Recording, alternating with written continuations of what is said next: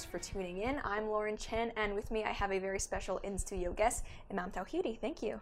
Hello, Lauren. Thank you very much for having me. For sure. Now, this is actually not the first time we've spoken. I've interviewed you before, but never before in person. So for anyone who's not yet familiar with you, what would you say, I guess, your goals are? Who are you and what are you trying to accomplish? My name is Imam Tawhidi. My full name is Imam Muhammad Tawhidi, and I am a Iranian-born Australian Muslim Imam. I spend my days having meetings with diplomats and social leaders as well as faith leaders, hoping to ideologically tackle the Islamic extremists and the fundamentalists that have infested Islam. And I've just released my book, which basically outlines my highlights of my journey as well as my ideology and my agenda and what I hope to achieve in this short period of life that we have.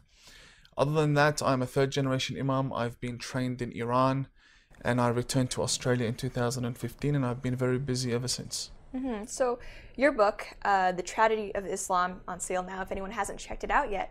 You're very critical of a lot of aspects of Islam in that, and I think a lot of people who are familiar with your platform know that you don't let any radicals off the hook at all.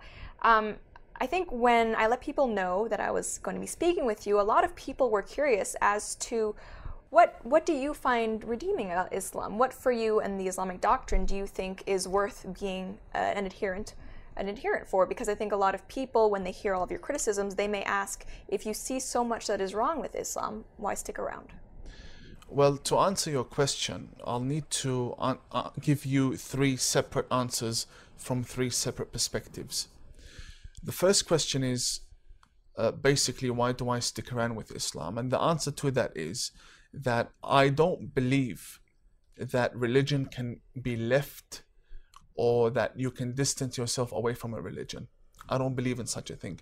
I believe that religion is part of one's heritage, and we can say openly that Islam is facing a serious challenge from within its own institutions, within its own leadership, within its own communities, and it can be very easy to be an ex-Muslim by just leaving the boat when it's sinking, but it's actually more difficult to remain in the religion and work very hard to amend certain issues, because obviously there are many victims left behind.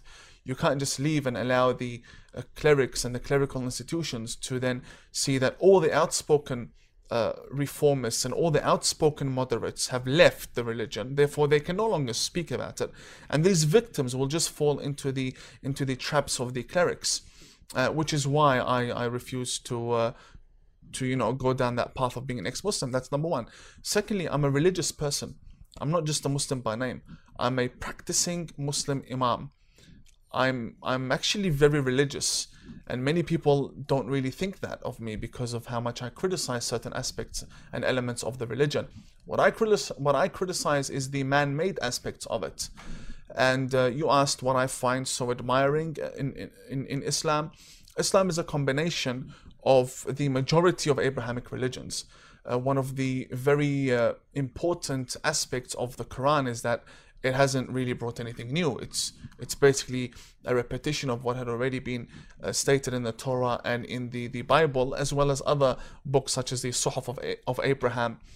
And I find that to be very challenging when someone tells me that the Quran in itself needs to be wiped out. I mean, how are we going to wipe out the story of Jesus Christ, the miracles of Moses?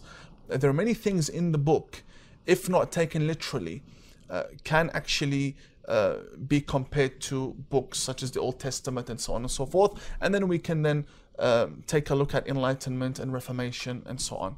Not that I believe in Reformation in Islam as a religion, but I do believe that on a social level, we can have reformed Muslim communities such as myself, Majid Nawaz, Rahil Raza, and the communities we work with. Another part of this answer would be the amazing figures in the history of Islam, and there are only a handful. One of them would be a figure such as Imam Hussein, who I mention in my book, a figure such as Lady Fatima, who was killed for standing against the caliphates. Hussein was massacred in Iraq? The answer is very, very long, but there are great figures in Islam that did oppose the tyrants and the caliphs, and I admire those figures. It is them and their story that inspire me to remain within the religion and fight for, fight the good fight. And I think that is, even as a Christian, something that I think is important, to separate doctrine from the community of practitioners who adhere to that doctrine, right? So would you do say that you believe in the Quran as, let's say, the word of God? Correct. Now, I believe, by the way, I believe in all books to be the word of God. So the Bible, the Torah, they're all the word of God.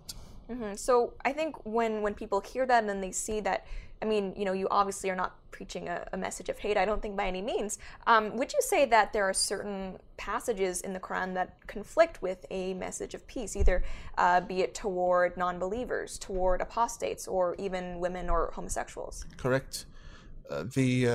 Look, let me be a bit controversial, and I can't give an interview without ending up and sounding controversial. Not everything that comes from God has to be peaceful. Who said God is peace? I don't understand. This isn't a law in theology that God and everything comes from God is peaceful. I mean, even if you weren't a Muslim, if someone was a Christian or a Jew, they would still believe in hellfire and paradise. So who said throwing disbelievers or people who sin in hellfire, who said that was an act of peace? Do you see what I mean? So the definition of peace, according to God, is basically what humans do to satisfy that God. In all religions, in every theology and in every doctrine that you study, the definition of peace isn't the definition that society has. Or the Imam of peace, you're hugging everyone. Yes, this is peace on a social level. But peace in theology, peace in doctrine can only be achieved if you do what God says. And this is basically the law in every religion. You don't do what God says, you can never be saved. And that means you go down a very dark path. So in the Quran, are there scriptures that go against peace? Yes, from the wife beating to fighting the disbelievers. But then it's the interpretation that makes that applicable in society. And it's the interpretation that stops that and bans it from being applied into society. So I guess when, if there's a Muslim out there, perhaps even an Imam, if he goes to the Quran and sees, specifically mentioned a passage about wife beating, what do you think would be, I guess, a peaceful interpretation of that is in line with our current laws regarding spousal abuse? There is no peaceful interpretation of that because the verse is very, very clear. And anyone that tries to give you a peaceful interpretation of that is playing mind gymnastics and is fooling the public and is also insulting their intelligence. But this is the real interpretation that I believe in. When Islam emerged in Arabia, they were already burying their newborn female girls alive. And by doing that, they felt that if there was a raid or a war or battle, the woman would no longer be taken hostages, and therefore the man would not feel ashamed by his pride and his honor being held hostage by the enemy. So what they would do is that they would bury the newborn girl alive.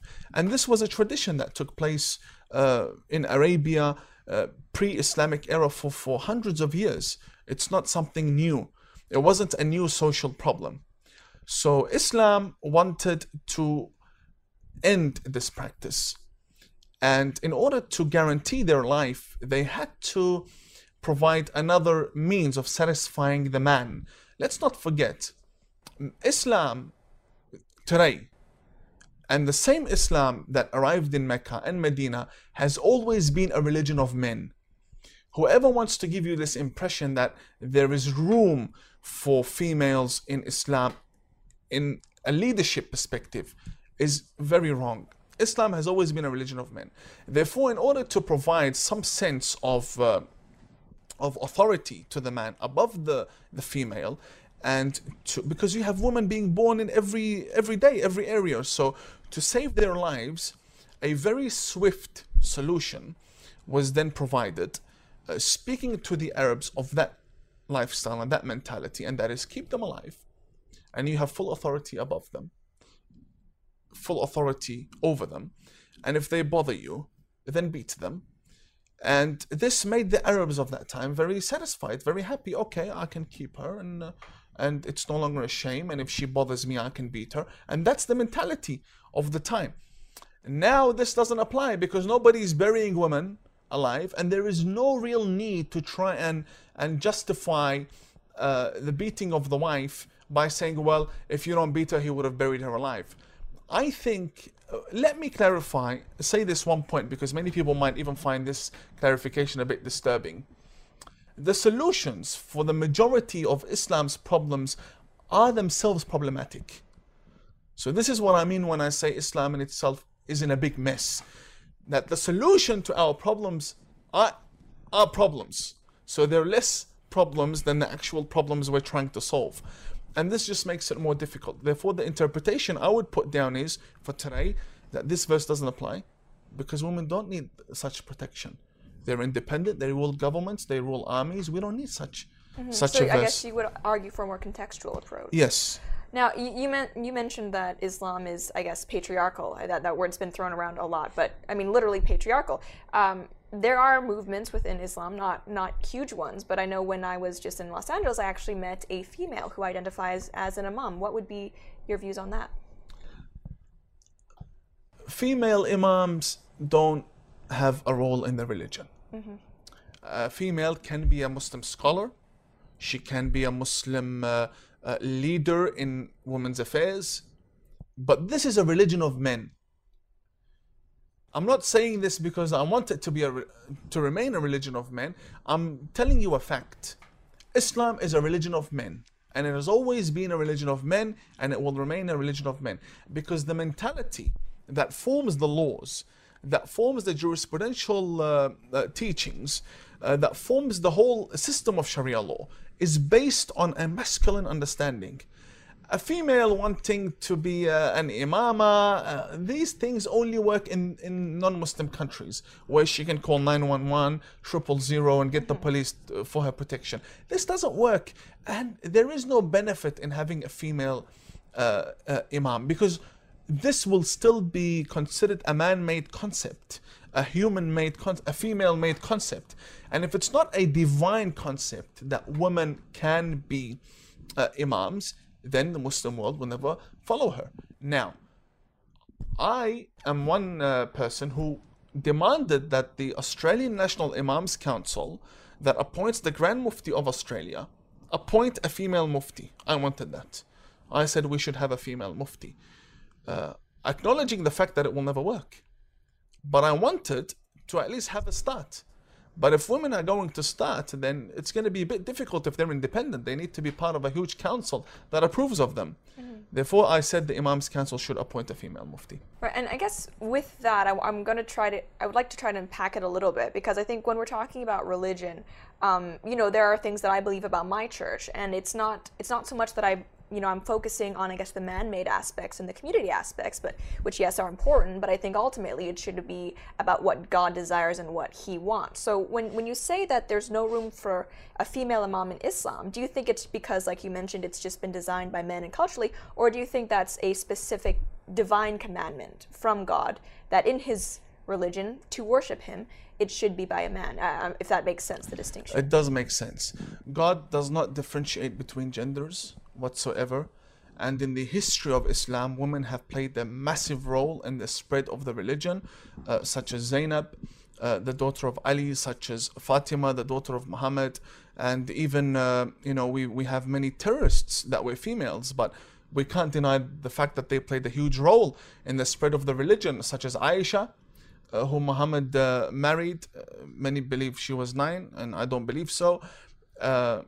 So she then evolved into being a terrorist, and she led armies. So women have always had, leadership roles in Islam. And because of that, we cannot wipe out the concept of female leadership in Islam. I think it's a more social issue rather than a divine teaching. All right, and I'm glad you mentioned Muhammad, because I think a lot of people would like to know a little bit more about him. Now, I think when Christians hear about Islam, there is the tendency to want to equate Muhammad with Jesus, which is interesting and understandable, but it's also something that the doctrine of Islam itself never claims, right? Muhammad is a prophet, but he's not the savior in the religion in the same way that Christ is. The doctrine of Islam would not necessitate Muhammad being a perfect person, but still there are a lot of people out there who might point to the fact that there are documentations that assert that he took a child bride. You mentioned Aisha. You say that you don't believe that. No, it's also in my book, a clear analysis and an examination and a study where I prove with sources, authentic sources which are also available, that she was not 9. She was 19 to 21. And I believe that the clerics in the early years of Islam pushed her age all the way back to hide a greater secret. And that is the fact that she was not a virgin. And she was not a virgin, and she was also a very obscene and promiscuous woman who had gone around with half of the elite of Arabia. Now, this might be very offensive to some Muslims, but this is the truth. But the sad thing is that according to Islam, Muhammad marrying a virgin is more important than anything else. So, they wiped out a huge chapter of her life just to present her as 6 and as 9. You may ask, well, what about Khadija, Muhammad's other wife, who was not a virgin? The answer is that Aisha played a huge political role. Aisha is the daughter of Abu Bakr. He's the caliph and the father-in-law of Muhammad. He's the first caliph, and Muhammad is the prophet. So Aisha was basically the link between her husband, the prophet, and her dad, the next caliph, and she had a political role. Therefore, it's very important to justify her actions in the religion by saying that she was a virgin, and God sent Gabriel with her picture, and he showed Muhammad, and Muhammad fell in love with the picture, and then they got married, and Muhammad died between her legs, and nonsense like that. Why? Because to them Aisha is important. To me, Aisha is a historic figure. Yes, she's the wife of my prophet. So what? She was an evil woman. So I don't believe she was 9 to begin with. Other than that, Muhammad and his actions, let's not forget, and also let's remind the viewers that Islam isn't one school of thought. Islam is formed of 2 major denominations. From these denominations, over 70 schools of thought. And you've spoken about this before. These schools of thought view Muhammad differently. Not all of us see Muhammad the same way. For example, some will believe he is not infallible. He can make error. Some will believe it's impossible that Muhammad makes error. If you read the most sacred book after the Quran, the Bukhari, read about Muhammad in the Bukhari. The Muhammad portrayed in the Bukhari is a terrorist maniac. If you read the most sacred book after the Quran. But the Bukhari isn't accepted by all Muslims, only a number of Muslims. Therefore, when I speak about Muhammad, when I criticize a version of Muhammad, I'm basically criticizing the Muhammad that is basically someone who kills and butchers and rapes and marries, is a pedophile. But if I have evidence that she wasn't 6 or 9, therefore this shows that there's another Muhammad, there's another study, another perception, another understanding of Muhammad, which the minority believe in. Now, even if I were to say that Muhammad didn't marry a 9-year-old, even if I were to say that, this makes no difference, because my opinion will always be unpopular, and the majority of the Muslims do believe in a Muhammad who is a violent man. So what I say isn't trying to wash or downplay anything. No. If you were to sit with any fundamentalist Muslim, they will tell you, no, Muhammad married a 9-year-old and he killed 800 Jews and he chopped and butchered. Yeah, no. And they would try to justify it. But I'm not justifying anything. I'm just saying there are many versions of Prophet Muhammad according to different schools of thought within Islam. And yes, the majority of my co-religionists do believe in a violent Muhammad. So, in your interpretation of Muhammad, he is a peaceful man. He's not a rapist, warmonger, pedophile, then? I say that according to the majority of interpretations and the majority of studies into the life of Muhammad, the majority portray him as an evil man and prove that he is an evil man. And there are beliefs held by the minority that prove that Muhammad was not an evil man, and that these reports can be refuted or, rejected. And I take a look at religion from both sides because I'm a reformist. I don't take sides. I take a look at what this group has to say and what this group has to say, and I basically come up with a conclusion that tells me this might be suitable for the 21st century, and this is the more peaceful version that should be preached. Now, from my experience, Christians and Jews really don't care if Muslims believe in Muhammad or believe in a piece of wood. They just don't want people idolizing a terrorist.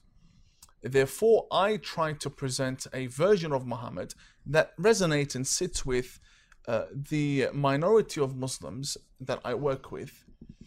But to answer your question, would I find it to be a problem if the violent version of Muhammad ended out to be the more accurate according to the Quran? Yes, I would have a big problem with that. I would, and it might even spark a serious reaction from me. So until now, I'm just in research mode. Mm-hmm. Let's put it that way. And a lot of, I guess, the tales about Muhammad, even Aisha, they, it's interesting in Islam. It's very different than something like Judaism or Christianity. Christianity has the Bible, which of course some books have gone in and out of it, right? But in Islam, there's the Quran and there's also the Hadith. And the Hadith are, instead of being the works of Muhammad, rather just stories of his life. And that's where I think a lot of the information about him, for example, being a pedophile, might come from. What do you think the role of the Hadith are in the religion? Do you see them as equally valuable as the Quran? Are those also the Word of God? Should that be something that Muslims take into account when they're deciding how to practice their faith? The Hadith is not the Word of God, but it is given more priority than the Word of God. So if a Muslim wants to take a look at what the rulings are today regarding certain matters, such as dealing with a deceased person, preparing for the funeral, getting married, paying finances, traveling, all these issues, their teachings are taught by the hadiths, not by the Quran. So the Quran is not more sacred, but it's given more importance because it has something to do with the daily practices of the individual Muslim. Do I abide by the hadith? No. I think the hadith are a waste of time because they were written by men, and men who their stories would make you laugh. So take a look at Bukhari, for example, who existed around 200 years after Prophet Muhammad. He was blind and hardly spoke Arabic. From Bukhara in Persia. Never seen Muhammad, never even seen those who saw Muhammad, lived very distant away, writes a book. The book becomes the most sacred book after the Quran, which was Muhammad's book.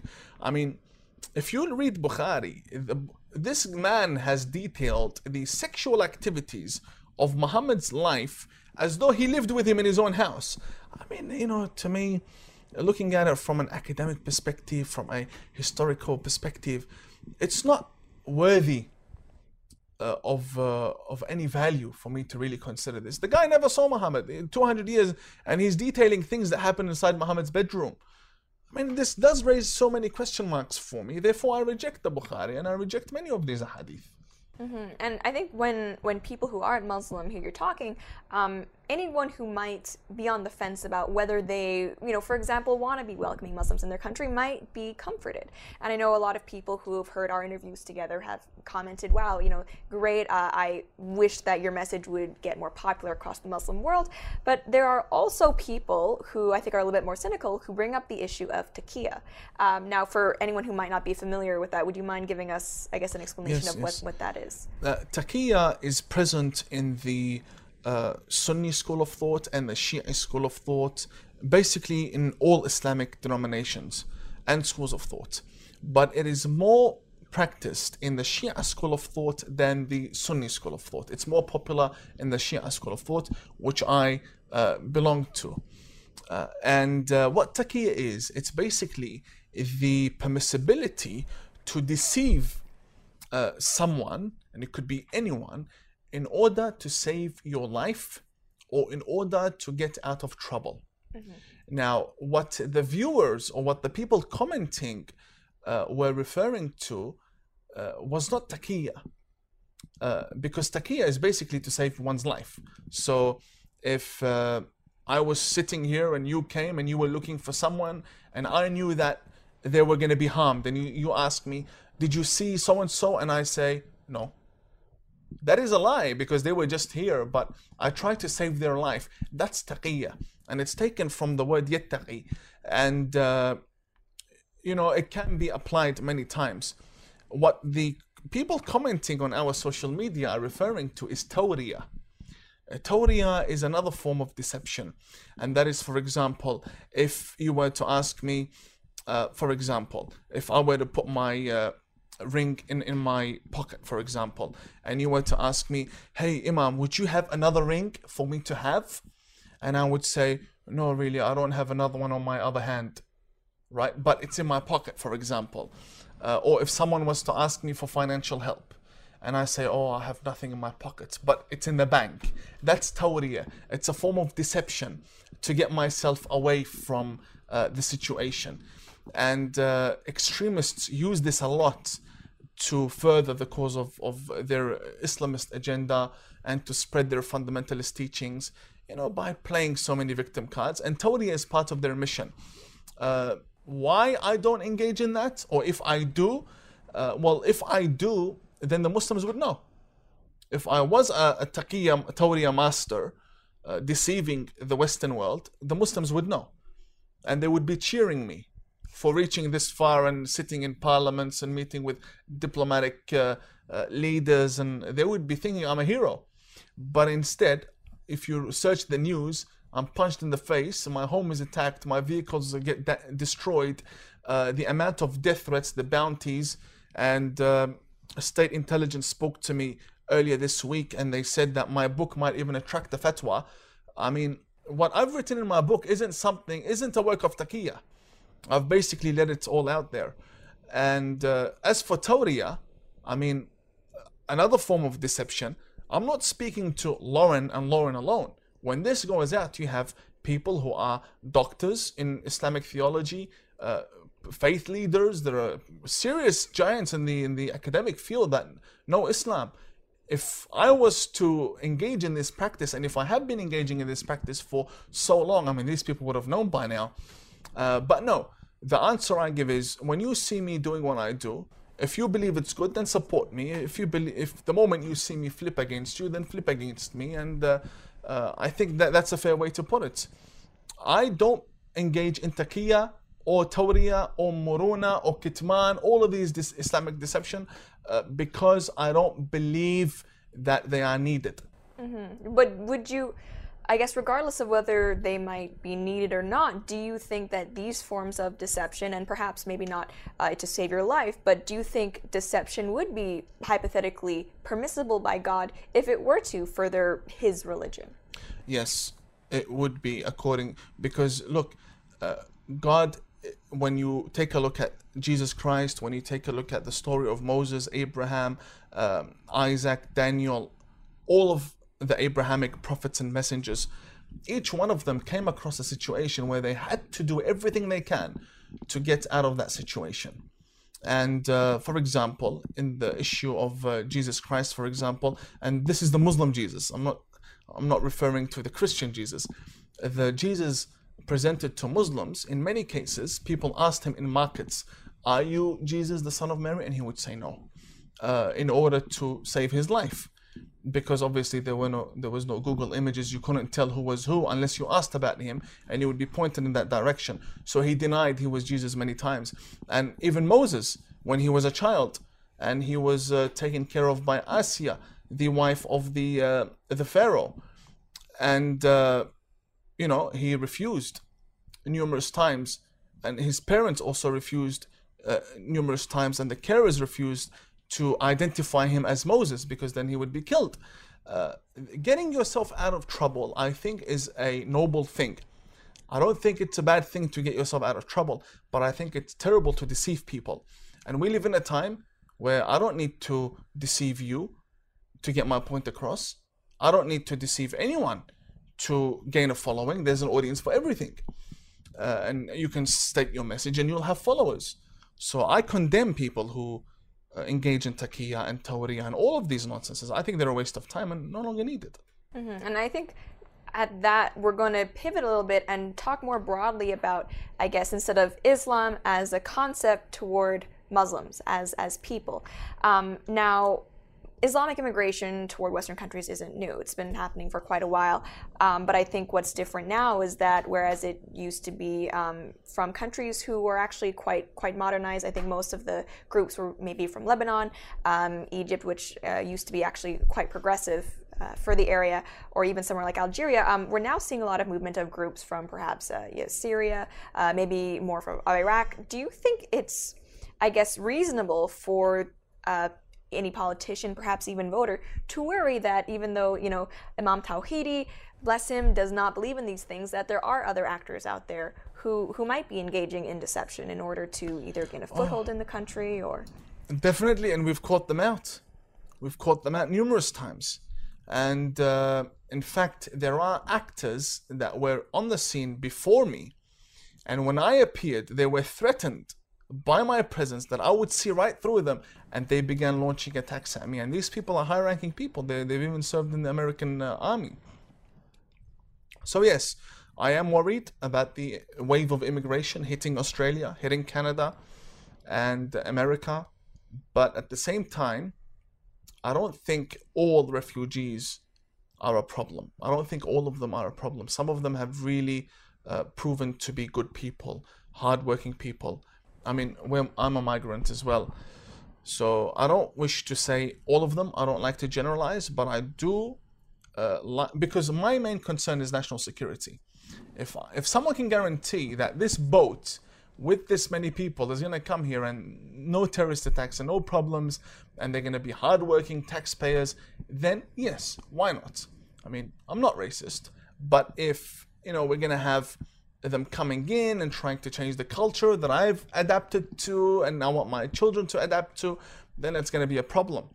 And I really have to say that we have had some serious bad experiences with these terrorists, and they are refugees and migrants. So it's very normal for us to say, hold on, maybe even pause it for a while, and let's solve the problems we have at hand before we take another load of migrants. Regarding the actors, yes, there are many of them. And I've even written about this in my book, towards the end. It's called Our Reform Delusion, and I speak about two prominent actors in this field. One of them has passed away, who managed to get herself even funding from the American government, and her main aim was to establish jihad and the caliphate in America. And the other one is posing as a reformist when he in fact is an Islamist. And I think, contextually, there are over 1 billion Muslims, and of course, if every one of them were a terrorist, well, we wouldn't stand a chance.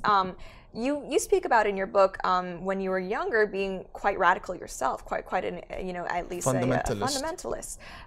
In your experience in that time when you were pursuing your studies, how common was that in interpretation among your fellow Muslims, and maybe in Iran specifically, but even back in Australia when you returned? Well, you see, when you're a fundamentalist, you don't know you're a fundamentalist. An extremist doesn't know he's an extremist. Right. So, in fact, an extremist will think he's normal and everyone around him is wrong.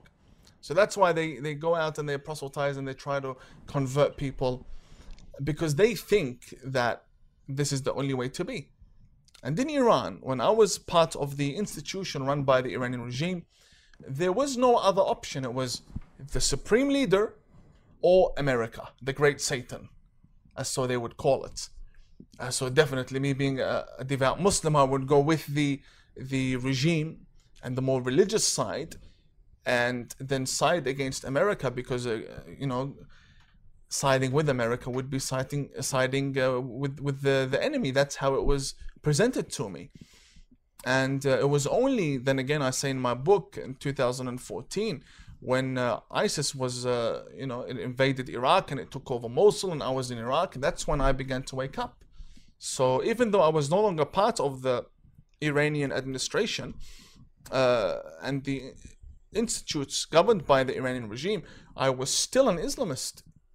But then when my uncle was murdered, burnt alive by ISIS, that's when everything it put me in a corner, and I began to question everything, my purpose in life, my reason. And my return to Australia was very unexpected by many people, because I didn't go on to launch a Islamic mosque or anything like that. No. I went straight to diplomatic meetings, sitting with the speakers of parliament, trying to take down extremists, shut down their centers and their mosques and so on.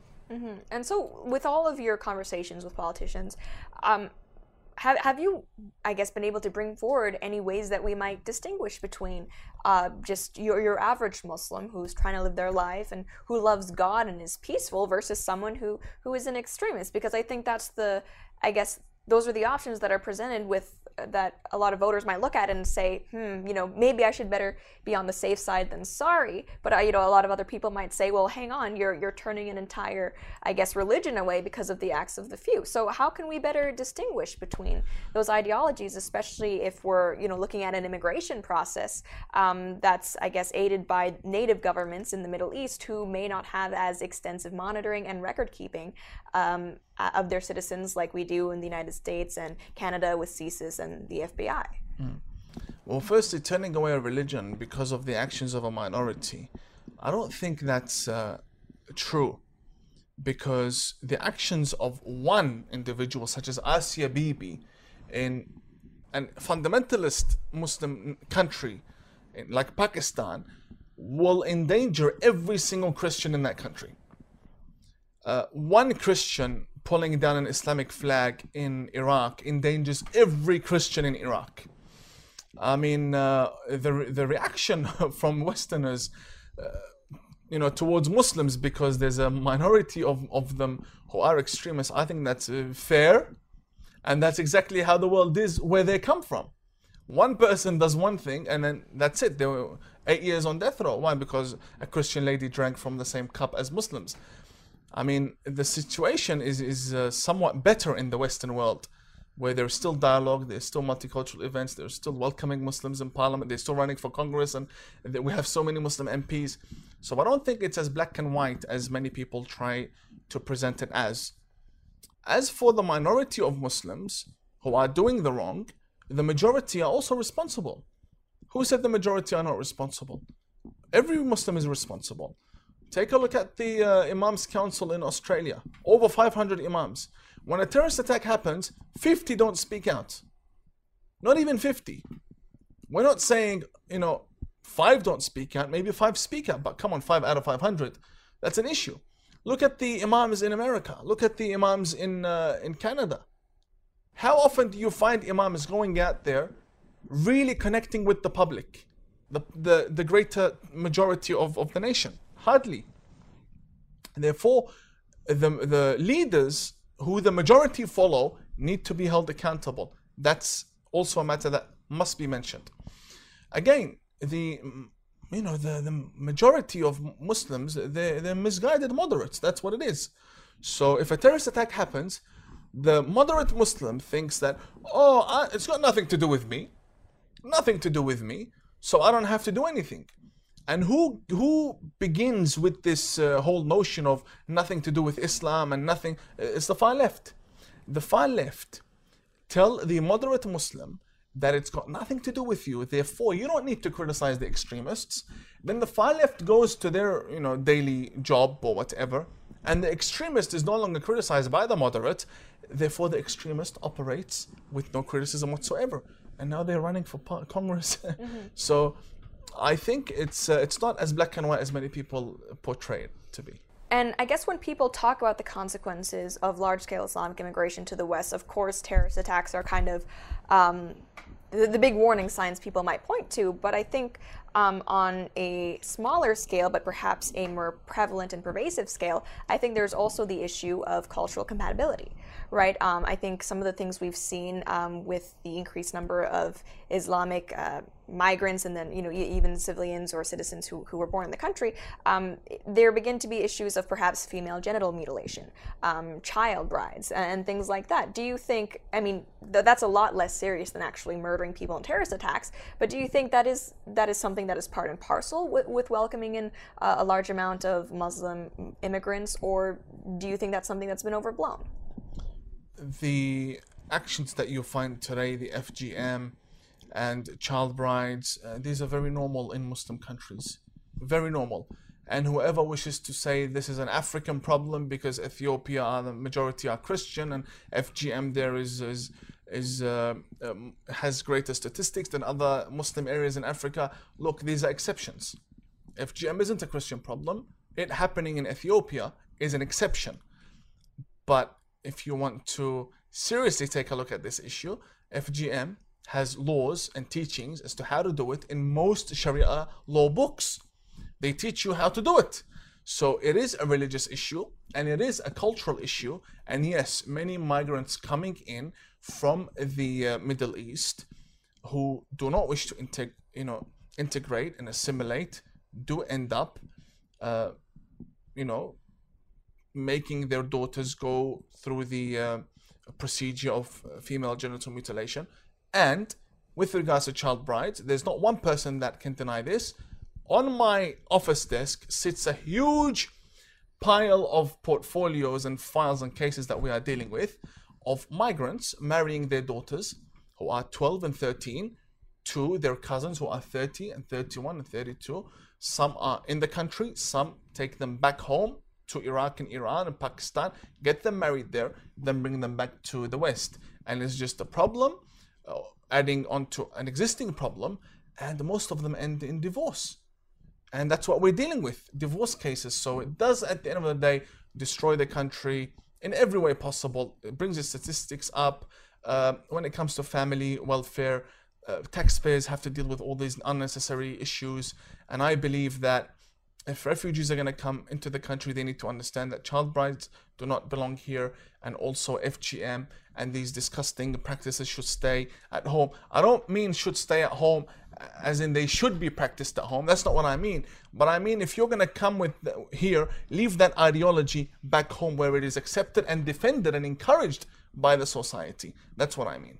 And you mentioned Sharia, which I think is another thing that when people think of Islam is right up there with perhaps their list of concerns.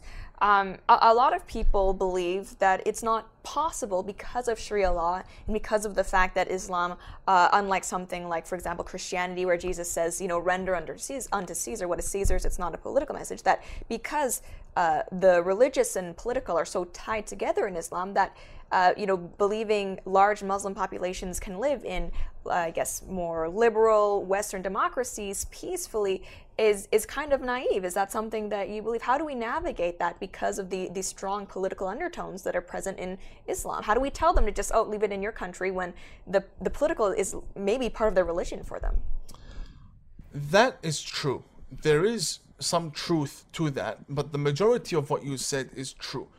The other part of the issue that should be clarified is the fact that not only do Muslims come and believe that it is part of their mission to spread their ideology and to conquer, they have that tribal mentality. The issue is we have politicians that say, yes, you can have Sharia courts. What's wrong with Sharia courts? You can have them. And now how many Sharia courts do we have in the UK? Over 100.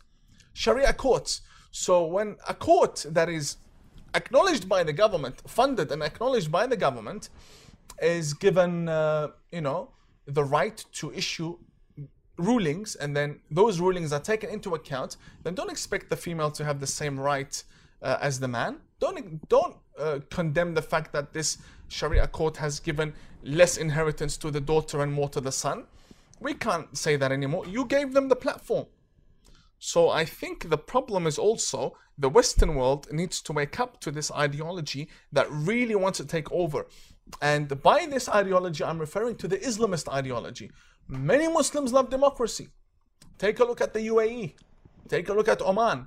The same beheading that is allowed and loved by the Saudi Arabian authorities, the beheading, the people who commit blasphemy or whatever, they get beheaded. In Muslim Kuwait, it is frowned upon. So there are Muslims that want a democratic society, and there are Muslims that want a caliphate.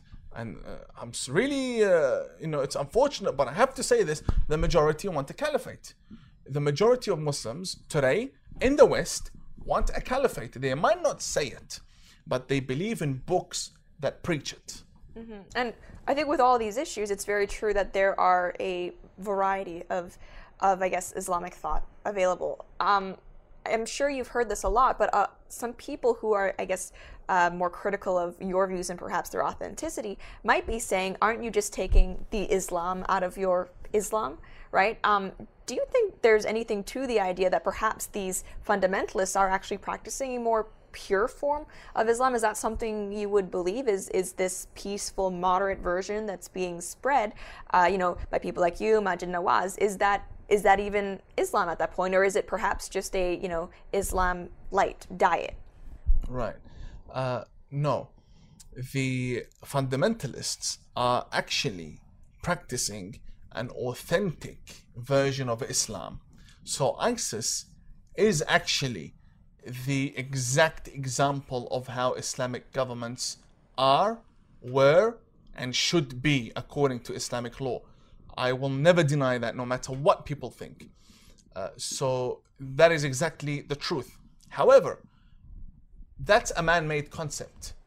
The Islamic caliphates were man-made. We don't have them in the Quran. We don't have stoning in the Quran. There's no verse of stoning in the Quran. And when you ask them, where did you get the stoning from?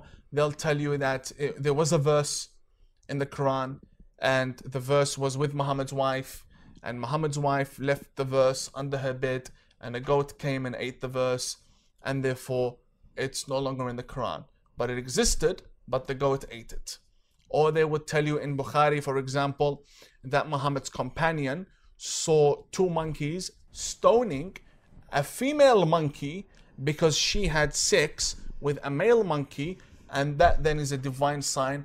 And I'm not imagining this. Just go to sahih-bukhari.com and search monkey. I'll put it in my book. So it's monkey teachings. And when you ask me, do I believe in these? I'll tell you, no, I don't believe in monkey teachings, and I don't believe in man-made concepts, even if they are followed by the majority of Muslims. If you were to ask me for the evidences behind what I believe, I would give you them from the Quran, from the Hadith, even though I don't believe in the Hadith, but I can still prove my point from the Hadith. And at the same time, I can refer you to amazing figures in the history of Islam, such as Hussein, who is widely praised by the Muslim and non-Muslim throughout history, who was an amazing revolutionary and a reformist and a revisionist, who was the grandson of Muhammad, who was butchered in Karbala. And you can just go to whoishussein.org and read more about that. There's a whole website dedicated for this man. People like that inspire me. People like Bin Laden don't inspire me. At the end of the day, there is no Islam light or Islam plus. No, these things don't really work. The reality is this is an ideology. Not all Muslims are the same.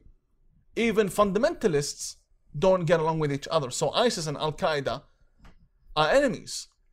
They're not on the same page. So it's unfair for people to say that, oh, they are all pure and I'm not. That's not right. These are different schools of thought, and we view the world and Islam and God differently. And I've proven in my book that many Muslims believe God is an obese child who rides a donkey, and people in Baghdad used to put hay and straw on their rooftops so that God's donkey can eat from their blessings and then accept their prayers. And this has been going on. And there are Muslims who believe God is light and Muslims who believe that God cannot be described. So we can't really put all Muslims in one box and Tawhidi outside that box and then, oh, you're bringing another version. No, no, no. We're all Muslim. But we all have different roads to what we believe in. Mm-hmm. And I mean, I guess for people who are looking at the Muslim religion as outsiders, who aren't practicing themselves, a lot of their biggest concerns may not necessarily be the veracity of which is the most pure form of Islam, but I guess what is the most prevalent. And you know, you mentioned yourself that a lot of the more extremist beliefs, a lot of the more violent beliefs, you know, perhaps not in all countries, but there are definitely strongholds of this extremism of Wahhabism. Saudi Arabia is a huge one. In your book, you talk about your process going through, I guess, perhaps de-radicalization might be a way to describe it. You know, you also mention your father, who was, you know, a peaceful man of God, who was by no means hateful or violent or anything like that. But for the Muslims out there who do subscribe to this more violent ideology, do you think it's likely, reasonable, or possible for them to go through a similar de-radicalization? Is reform among those strongholds of fundamentalism even possible? Not only is it possible, it's actually happening, and it's happening on a very fast scale. People like Majid Nawaz, his organization Quilliam, they are receiving support much more unbelievably than they were, you know, several years ago. Individuals like me who nobody would speak to from the Muslim world, now, you know, I can safely say, and you know, off record, I don't wish to mention their names, but the amount of Muhammads and Ahmeds and Alis and Husseins that have ordered my book is fascinating. And I'm telling you, in the thousands. And they did not order from Amazon to see what I've written. They've requested signed copies. And they live in Lakemba. You know, some of them live in Lakemba, an area in Sydney where if I were to walk in, I would be stabbed and maybe even murdered. I was spat at even though I had security and police in the area. And this is a serious issue. So when I write a book and I have so many Muhammads, so many Ahmeds and Husseins and females, you know, I get really curious and I search their names on Facebook, and she's wearing a burqa. So I know what type of life she's living. She's living a double life, and she wants a signed copy from Imam Tawhidi, you know, posted to an address very fast so she can go and pick it up. This says a lot. So yes, it is possible and it is happening. The only issue is the majority of them don't speak English. This is happening. I will say something, Lauren. Did you know that ISIS creates more ex-Muslims and more liberal secular Muslims than any Christian or atheist preacher? I mean, I would love for that to be the case. Seriously, ISIS has caused so many Muslims to leave the hardline Islamist teachings and the extremist ideology because they shock you. And I was one of them. This happened in 2014 where we said, no, come on, we really need to get to work and start combating them. So yes, it is happening, and it's happening very fast. And I see it because this is my life. I live within the Muslim community. Once this interview is over, I'll go back to the Muslim community. So I see exactly the growth and the seriousness of what we do. And I guess on that note, I'd like to switch things a little bit over to politics. When I announced that I was going to be interviewing you, I had some people say, "Oh, he's a right-wing shill." I mean, I guess this is not necessarily directly related to the issue of religion, but I mean, do you consider yourself a right-winger? A lot of people might point to the fact that, you know, you've spoken to, I mean, maybe people like me, you know, Tommy Robinson. You've expressed support for him. Do you think of yourself as this right-wing political actor? I think, you know, many people have misunderstood me. And, you know, I'd like to take this opportunity to clarify a very important point. When I was in Australia and I began speaking against the extremists in my community, I received a phone call from a journalist. And the journalist asked me if I thought that what I was doing somewhat played into the right-wing you know, politics. And I said to them, what is right wing? Really, I did not know what right wing, left wing meant until a year and a half ago. I really didn't know.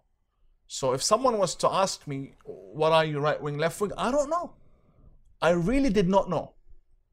And when I say up until a year and a half ago, I have known and I have had a line of communication with Tommy Robinson since 2011. And I don't know what right wing, left wing is. I only know national security, extremist Muslims. We need to stop extremist Muslims. We need to strengthen our national security. I don't know what's happening in this whole political. Now I know, but I don't really follow up because I don't really care. To me, you can have a view that I don't like, and I can have a view that you don't like. I'm a man of peace. I sit with everyone. I meet with everyone. Tommy Robinson, Faith Goldie, Pauline Hanson, Corey Bernardi. I sit with everyone, the conservative and the left. Everyone has access to me. I think this is a real achievement in life where you disagree with me, but you can still sit with me. We can still have, drink orange juice because I don't drink, but we can still have orange juice and we can have a coffee or shisha or whatever it may be. And we can walk away respecting each other. And if you don't agree with me, it doesn't mean I have to fight you. It doesn't work like that. I'm a man of peace. I sit with everyone. I welcome everyone. My duty and my role in life is to establish peace. It's an achievement for me to sit with someone who disagrees with me. Let me flip this scenario so that the viewers get an understanding of what I mean. Who said Tommy Robinson agrees with me? I sat with Faith Goldie. Who said Faith agrees with me? I opened for Lawrence Southern. Lawrence Southern disagrees with me 99%, 99.9%. Tommy Robinson won't buy a word I have to say about my brand of Islam. He would support me going against the fundamentalists, but he doesn't believe in what I say, that yes, Imam Tawhidi is the new face of Islam. No, he probably thinks the whole religion is hopeless. But it's an achievement for people like him and for people like me to have dialogue. This is what I stress upon. Let's stop fighting and clashing with each other and let's sit down. I sit with a left-wing person does not mean that I'm a left-wing. And if I sit with a right-wing person does not make me a right-wing. My focus is about establishing peace, having dialogue, caring about other people's opinions, and understanding what the West is saying. I'm not from Canada. I'm from Australia. When I come to Canada, so many people tell me, don't sit with this man, sit with this man. I don't know. I have to sit with everyone. I like to hear both sides of the story. This is who I am. The West to me is a confused place. I see people who are so confused and their priorities are upside down. So I like to understand everyone and everything. So I'm going to sit with everyone to understand as much as I can. And I don't subscribe to right wing, left wing. Yes, in my politics, I'm not going to lie, I am a conservative. I believe in stronger borders. I believe in serious national security. That's because my family were butchered and murdered.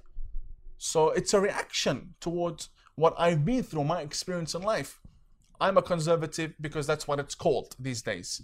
And I don't want open borders and I don't believe in this open society nonsense. This is who I am. And I'm not right-wing or extreme in any way. I just want dialogue with as many people as possible because I believe my role in life is much greater than falling into this left-wing, right-wing.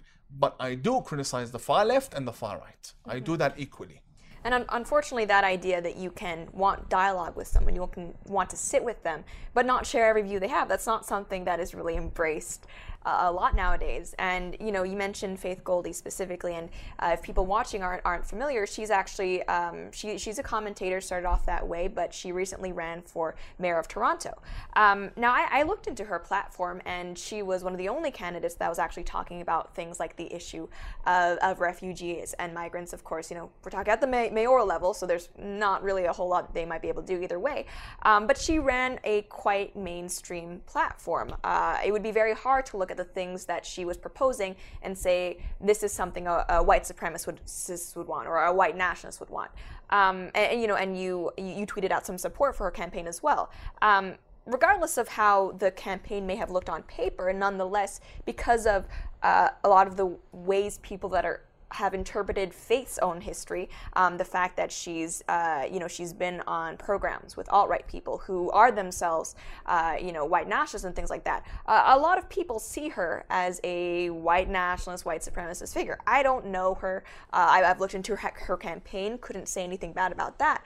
But a lot of people on the left looked at your support for her and are therefore very keen to lump you in with that, strangely enough, looking at you. You wouldn't think it, but white nationalist crowd. What would you say to that? Because that's something that... Jesus Christ, I look like Osama bin Laden. How am I?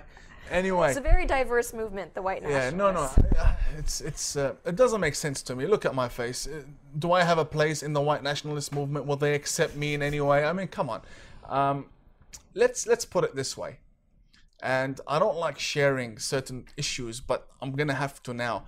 On my phone, we have WhatsApp groups with politicians. So in Australia, there's a WhatsApp group where certain politicians chat, and I'm part of this group. Or certain assistants, advisors for politicians. There are groups on Telegram where politicians chat to each other. I'm part of these groups. And in Canada, I'm also part of certain groups on WhatsApp where people discuss certain issues. And like I said, this is me speaking about Faith Goldie from the first time I ever heard about her was in this group where mainstream politicians were sharing her content, were retweeting her. So I began retweeting. And I spoke to her. I said, Faith, in fact, there's an issue that I'd like to speak to you about, and that is the issue of Islamic extremists. If you can make an audit. And she accepted. So I began sharing the fact that there will be an audit in Toronto. I don't vote in Toronto, and I don't live in Toronto. But basically, she was on board to having an investigation into extremist mosques, and I was tweeting that. And I think that was the right thing to do, to give that more voice. It's not really my concern what people think of me. I don't care what people think of me. If I wanted people to like me, there are many other career paths I could have taken.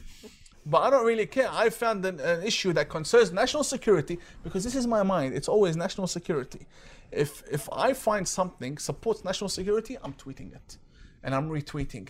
And that's what happened. So for the people to then see me retweet and say he's a white nationalist, just look at my face. Things don't add up when you look at me and my activities with everyone. I embrace everyone. But that then it's the level they want to go to. I don't wish to go down to their level. Mm-hmm. And I think as someone who's part of the Muslim community and obviously working very hard from within to reform things, it'd be hard for someone to call you Islamophobic. But what I've heard is that, even if you yourself may not be, because of, the things that you're tweeting out about the extremists, if someone sees some of your content and perhaps doesn't look into you more and just, here's a cursory piece about you talking about the number of adherents there are to the belief that Muhammad was divine but also a violent pedophile. I've heard people say that regardless of your own beliefs, you might be, I guess, fueling this Islamophobia with your criticisms. Do you think that's fair? I don't know. I'm also very confused, Lauren, because they tell me that the extremists don't represent Islam. So when I criticize the ideology of the extremists, they tell me I'm insulting Islam. Do you see where we're going?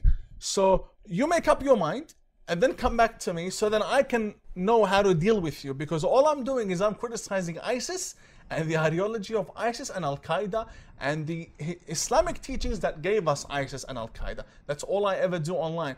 I praise Muslims who do the right thing. If you go through my timeline on Twitter and Facebook, you'll find that many times I've never missed an opportunity to praise Muslims when they do something good, when they donate towards a shooting that takes place, when they donate towards a cemetery that's destroyed. I always praise them for doing something good. Oh, they're my people. I praise them when they do something good. But when they do something bad, I have to criticize. Yes, the majority of things I post are not positive. Well, if someone says, why don't I post more? Then they should email me the good, because I have an employee that sends me the good and the bad every single day. If there's not enough good, then you're not doing enough good, and I can't share it because it doesn't exist. I'm not going to make things up. If there's something good, I will share it. If there's no good news, I'm not going to make it up. So yes, the majority is negative news, and that's just the Muslim community. I can't change it. And I think people who hear your message and who aren't hateful but are at the same time concerned with things like immigration, with things like growing radicalization, both overseas and domestically, a lot of them want to know what they can do in this situation. What can they do to, in their own lives, I guess, be welcoming and accepting of people from a different religion, but who still share the same values, who still love the same God, while still wanting to, like you said, you're in support of strong borders, still keep up the existence of borders. A lot of people feel very trapped right now between being called a racist and an Islamophobe and ignoring actual problems that are really happening. So for those people, what advice would you give them? Well, there are many things one can do, from writing a blog to setting up a website to making YouTube videos to donating to Quilliam if they're in the UK, to reading my book and having a better understanding of what the difficulties within Islam are. There are many things one can do. Most importantly, if they are active online, they should follow our accounts and also support us when we need the support, because we are victims. Seriously, I've never used the word victim for myself, but honestly speaking, in the last few months, we have been victims of attacks on social media like no tomorrow. I mean, I have an actual company that manages my social media accounts, hence the growth and hence everything. But security-wise, everything is good. But I have friends that have had their accounts hacked completely.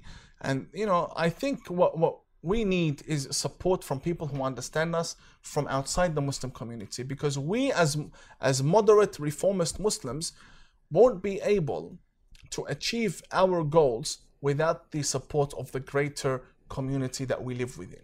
All right. Now, the last question I want to ask you is actually probably the most prevalent question that I got. Your beard, very well groomed. How do you do it? Okay. Well, on the way here, I said that she's going to ask me about my beard, because every single interview, this is the 18th one, by the way. Sorry, 19th. The one before in New York was the 18th.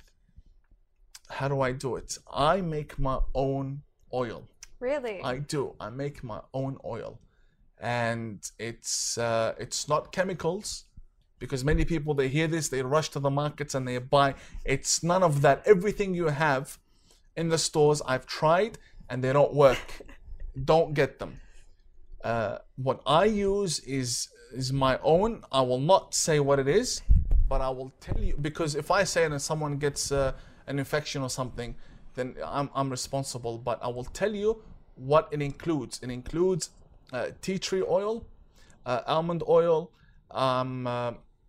sometimes garlic oil. It goes in that line of aloe vera and things like all natural stuff. And also, as a practicing Muslim, I pray. So 3 times a day I have to wash my face. So my beard gets a lot of water, including the morning showers. And when I'm in the Middle East, the weather there is terrible. So, my beard gets a lot of water. And that's very important, that your beard gets a lot of clean water. And I make my own oil. Now, many people have said, will you release your own product? Now, interesting merch line idea. Yes, I'm thinking, if I do so, I would like all proceeds to go towards a charitable cause to support counterterrorism, because so many beards are supporting terrorism. I want my beard to support counterterrorism. So I'm thinking of it. Maybe I will release my own product. Maybe. All right, beard enthusiasts, I asked your question. If you want his oil, you gotta lobby him, gotta write him. But for people who want to keep up what you're doing, to support your work, to get your book, where can they go to find that? It's all on my Twitter account. My book is available on Amazon, The Tragedy of Islam, or you can get your signed copies, tragedyofislam.com. Follow me on Twitter and Facebook. Facebook is facebook.com/the Imam of Peace. Twitter is @Imam of Peace. And please share with me your criticism, your feedback, your ideas, your tips, anything that you believe could help me and the people I work with. Now, before I let you wrap up, I will be very honest. I have to say there are many things I don't say in this interview, in the previous ones, and in the future ones that affect my family, affect me directly. I do fear there might be a fatwa against me because of my book, and I don't wish to put myself in a situation where the police say, well, you've said these things and you can't expect us to put all resources at your disposal because you want to go around saying that certain issues. So I have to be very careful. There are many things I haven't said which I will say in the future. I'm just waiting for the right time. But for now, whoever reads my book will know how serious I am about the truth, and I've said things nobody other than me would ever say as a Muslim, with the evidences I have provided. And I think whether people disagree with you, agree with you, I think they definitely can accuse you of not being courageous enough. So I'm sure everyone watching this hopes for your safety and the safety of your family. And again, thank you so much for coming on. Thank you very much, Lauren. Appreciate it. All right, and everyone who's watching this, thank you so much. And if you'd like to, you can check out Imam Tawhidi on Twitter. That's all for now, and thank you so much for tuning in.